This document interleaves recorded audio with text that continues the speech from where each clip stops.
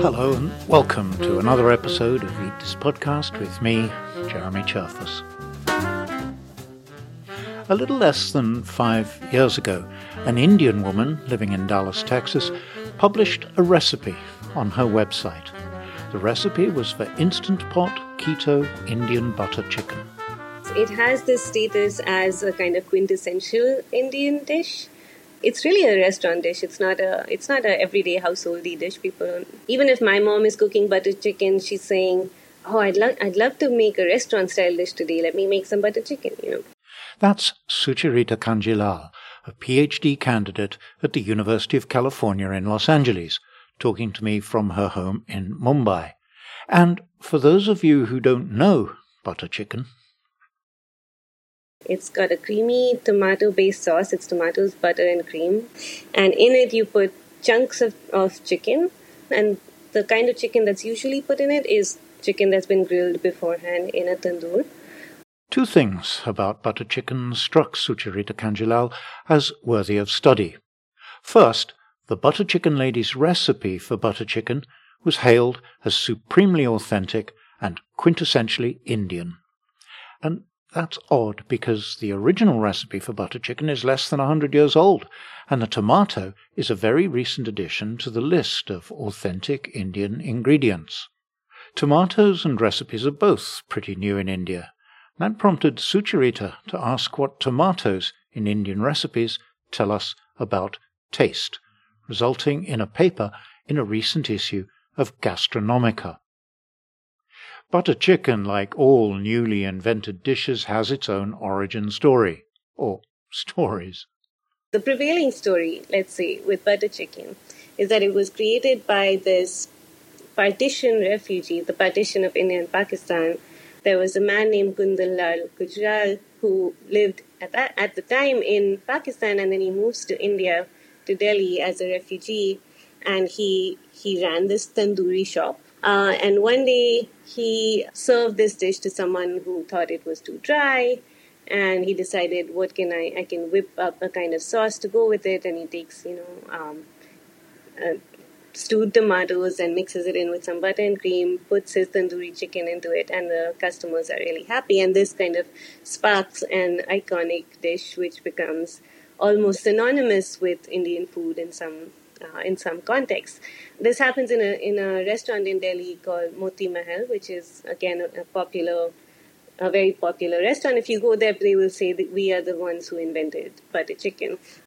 So that's the history of butter chicken accounted for. Chef throws together a sauce of tomatoes, butter, and cream and ladles it over his tandoori chicken. What about the history of the butter chicken lady? She's an Indian food blogger who creates or produces this recipe for butter chicken, and specifically to make butter chicken in the Instant Pot is still extremely popular, but it really had a cultural moment, say 5 or 6 years ago. The story becomes curious because she, not only is it that a dish has made this lady from Dallas really famous, but the lady from Dallas is making a claim to a kind of authentically Indian dish. But the claim of authenticity, of course, it's not an untrue claim, but it's a claim that, depending on when you're thinking of as the starting point for a certain cuisine, can be contested in other interesting ways. And so the question that I sought out to answer was, how did an Indian blogger from Dallas become, kind of the iconic person in the story of a dish that's not even 100 years old, but seems to represent an entire cuisine? So we've got a newish recipe in a newish kind of cooking apparatus sweeping the world and making claims of authenticity, which, as Sucharita politely put it, could be considered contested, all of which set her thinking. How do tastes change? So it was specifically trying to think about changing tastes in the face of a lot of scholarship, which is very much about how tastes are maintained. So a lot of the scholarship that exists is about how high taste in music or how high taste in food is kind of reinforced, and people are forced to differentiate between good and bad taste. But the question of taste changing sometimes gets lost in that. And one of the things that came to mind for me as someone who, has studied a lot of old cookbooks and changing tastes more generally in India, the immediate example that came to mind was the tomato, because it's simultaneously very new in Indian cuisine, but very predominantly used. It's a great example, I think, of something, even though it hasn't had a long history here, it became very widespread in its use very quickly. So, what do you think accounted for it becoming so widespread so quickly? In my understanding, it was a combination of economic reasons, political reasons, and also social reasons. So the economic reasons was primarily after colonialism and a lot of the New World crops that were brought into India to other parts of Asia, like potatoes, chilies, and tomatoes. They became really popular in these places because they were easy to grow. The tomato took the longest time because for the longest time people thought it was poisonous and so they wouldn't eat it. But eventually when they learned to grow tomatoes in Europe and then through European colonial powers in places like India, they found that tomatoes actually are easy to grow as a crop. And so there was a lot of geographical and economic reasons to grow it because it was a very viable crop. Something being a viable crop or economically profitable doesn't always ensure that people will eat it. Okay, what's needed to make something that's economically viable become socially desirable as well, right? With the tomato and in the this happens in the early 20th century in India, it's coinciding with the discovery of vitamin C. There's a shift in thinking of nutrition towards these kinds of micronutrients. And so people start to think about and start to learn about which kinds of foods are healthy and contain certain kinds of vitamins. And vitamin C becomes a really important part of that conversation. And so tomatoes are not then sold to people by the state agricultural departments, which are also trying to promote their growth generally as a form of agriculture. They start getting publicized in agricultural texts, in magazines, in cookbooks as this thing contains a lot of vitamin C, it's really healthy. So then we start to think about why the discourse of dietary health became important in India in the 1930s and 40s. And so this is around the time that the Indian freedom movement or freedom struggle is taking place against the British colonial government. And in this kind of anxiety to produce a new nation, there's a lot of discourse about producing healthy citizens for a new nation. And then finally, there's the kind of social cultural aspect, which is there's still a number of local cultural norms around what counts as something edible, what counts as something delicious, what counts as something that will not offend anyone. And so in Indian cuisine, historically, in many different regions of India, and Indian cuisine, of course, is a very complex thing, in those regions, there's been a strong emphasis on having a sour ingredient in the foods that you're making. And depending on which part of the country you go to, that could be tamarind, that could be raw mangoes, it could be a kind of mangosteen known as kokum. And because tomatoes are sour, they get adapted into a very local understanding of a desirable food. Now, you say that the tomato was introduced by the British in India. To what extent did that make it a sort of aspirational, a high-taste food? Yeah, I think that it's been a complicated story of what gets adopted as a high-taste aspirational food and what is seen as too foreign or too much of a breach in what is, a kind of authentic, with all its trappings, and authentic food. So when you look at the evidence that I was using to make some of these claims were old agricultural manuals and cookbooks. You can see, for instance, in the earlier Indian cookbooks, the tomato is described as an English vegetable, and it's described as something certainly to aspire to if you're going to make an English salad or if you're going to host a dinner party and this is like a fancy, interesting ingredient, but it's something that only rich people can do. But I think that the spread of the tomato was more about it being grown locally at a really large scale, which drove prices down, rather than a kind of large-scale aspiration towards high taste. So local people could easily obtain tomatoes. Is that what you're saying? Yeah, that is what I'm saying. I mean, of course, even now, it's still not the cheapest food that you could buy, right? So there's certainly sections of the population that still probably can't afford tomatoes very often or too much. But also because tomatoes are easily preserved and canned and pickled, people still, even if they won't buy a fresh tomato, might buy tomato ketchup or tomato pickles. Yeah. It isn't just the tomato that's new. Even before colonialism, the only texts about food in India were either scholarly treatises in Sanskrit, which were mostly about ritual and medicinal aspects, or royal records of feasts and dishes. Neither of these were available to ordinary people. When the British came, the British and also the Portuguese before them brought certain kinds of printing technology, of course, the printing press, which then Indian communities started also adopting to produce a range of local print materials, whether that was vernacular newspapers or journals or magazines, and the recipes that were being written, like the kind of new format of recipes that we know of, like a list of ingredients, a set of methods, those were coming out in British cookbooks of the time, and then Indian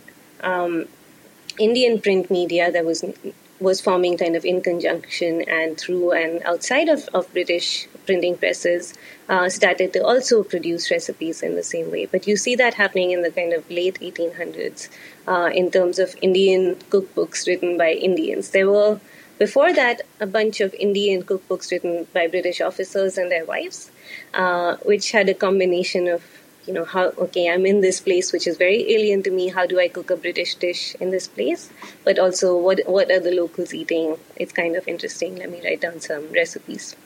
Okay, so you've got the sort of the British and let's say that sort of upper class Indians who are working more closely with the British, and you mentioned how regional Indian food is, of course. Mm-hmm. But India's also divided very much on kind of class lines and caste lines. Was cooking with recipes and cooking with ingredients like tomatoes, was that a high caste activity? And what were the lower castes doing at this same sort of time? It's overwhelmingly, cookbooks have been written by upper caste people, often women from elite families and also men from elite families.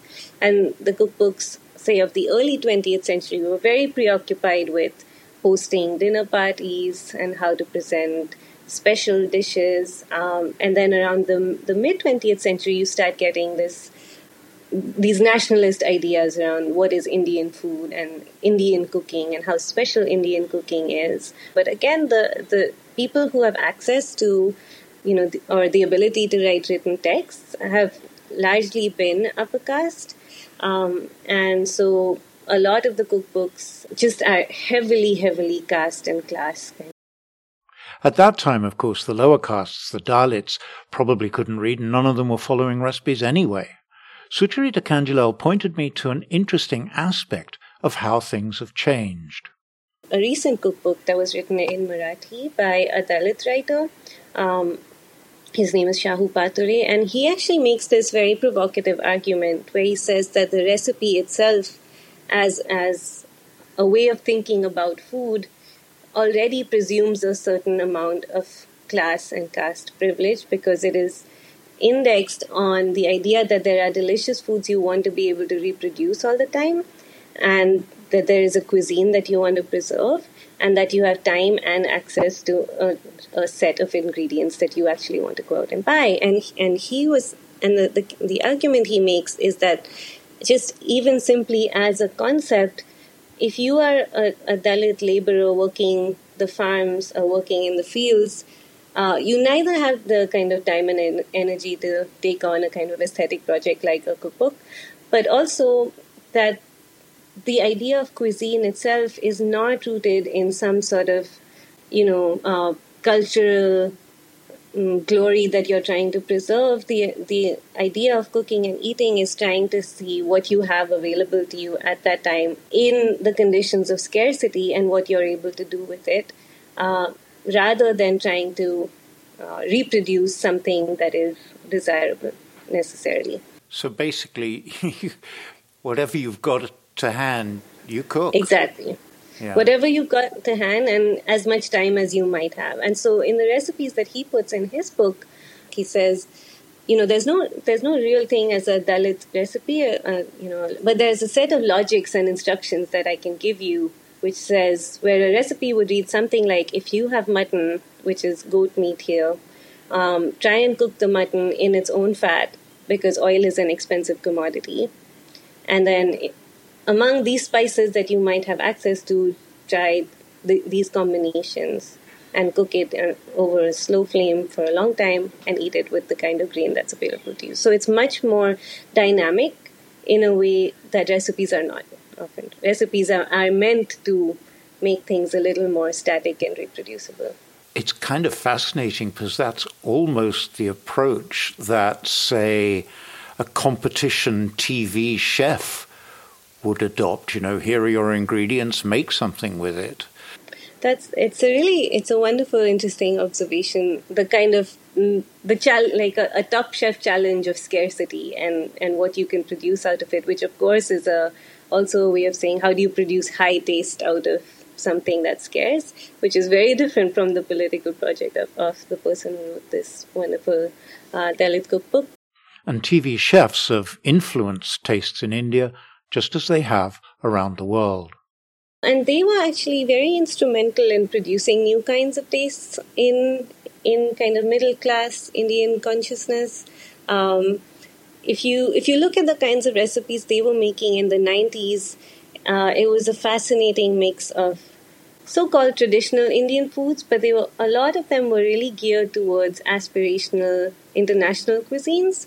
So there would be completely vegetarian episodes, but on Mexican foods, or baking became a very aspirational, popular thing. European-style baking, which is just not a concept, which has not been a concept in Indian kitchens because Indian kitchens don't often have ovens.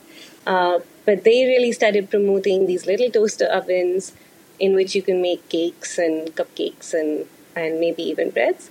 And so those were very popular, and they continue to be popular. But at the same time, the digital turn has really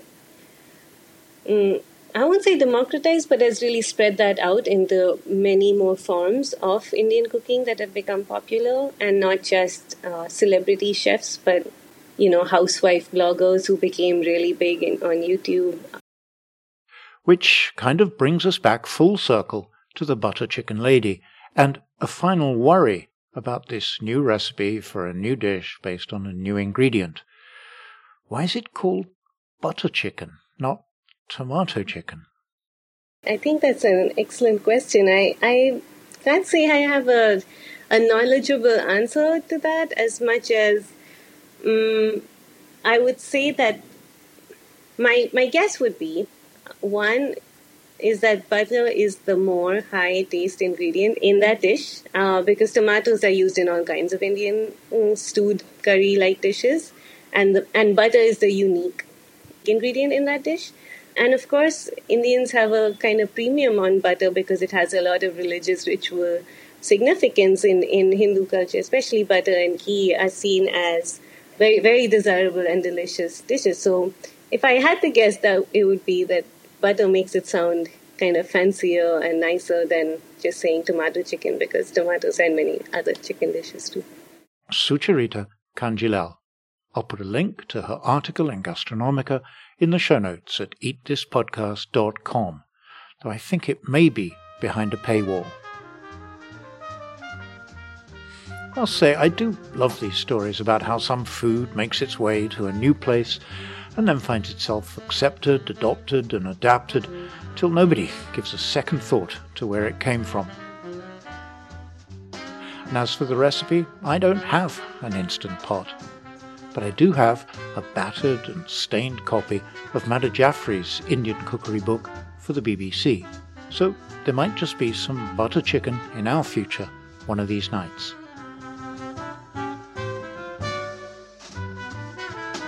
If you enjoy Eat This Podcast, please consider leaving a rating and review wherever you get your podcasts. It helps other people to find the show. And as ever, my thanks to those listeners who support the show with a donation. You can join them at eatthispodcast.com/supporters. Thank you. I'll be back soon with another episode, so till then, from me, Jeremy Cherfas, and Eat This Podcast, goodbye and thanks for listening.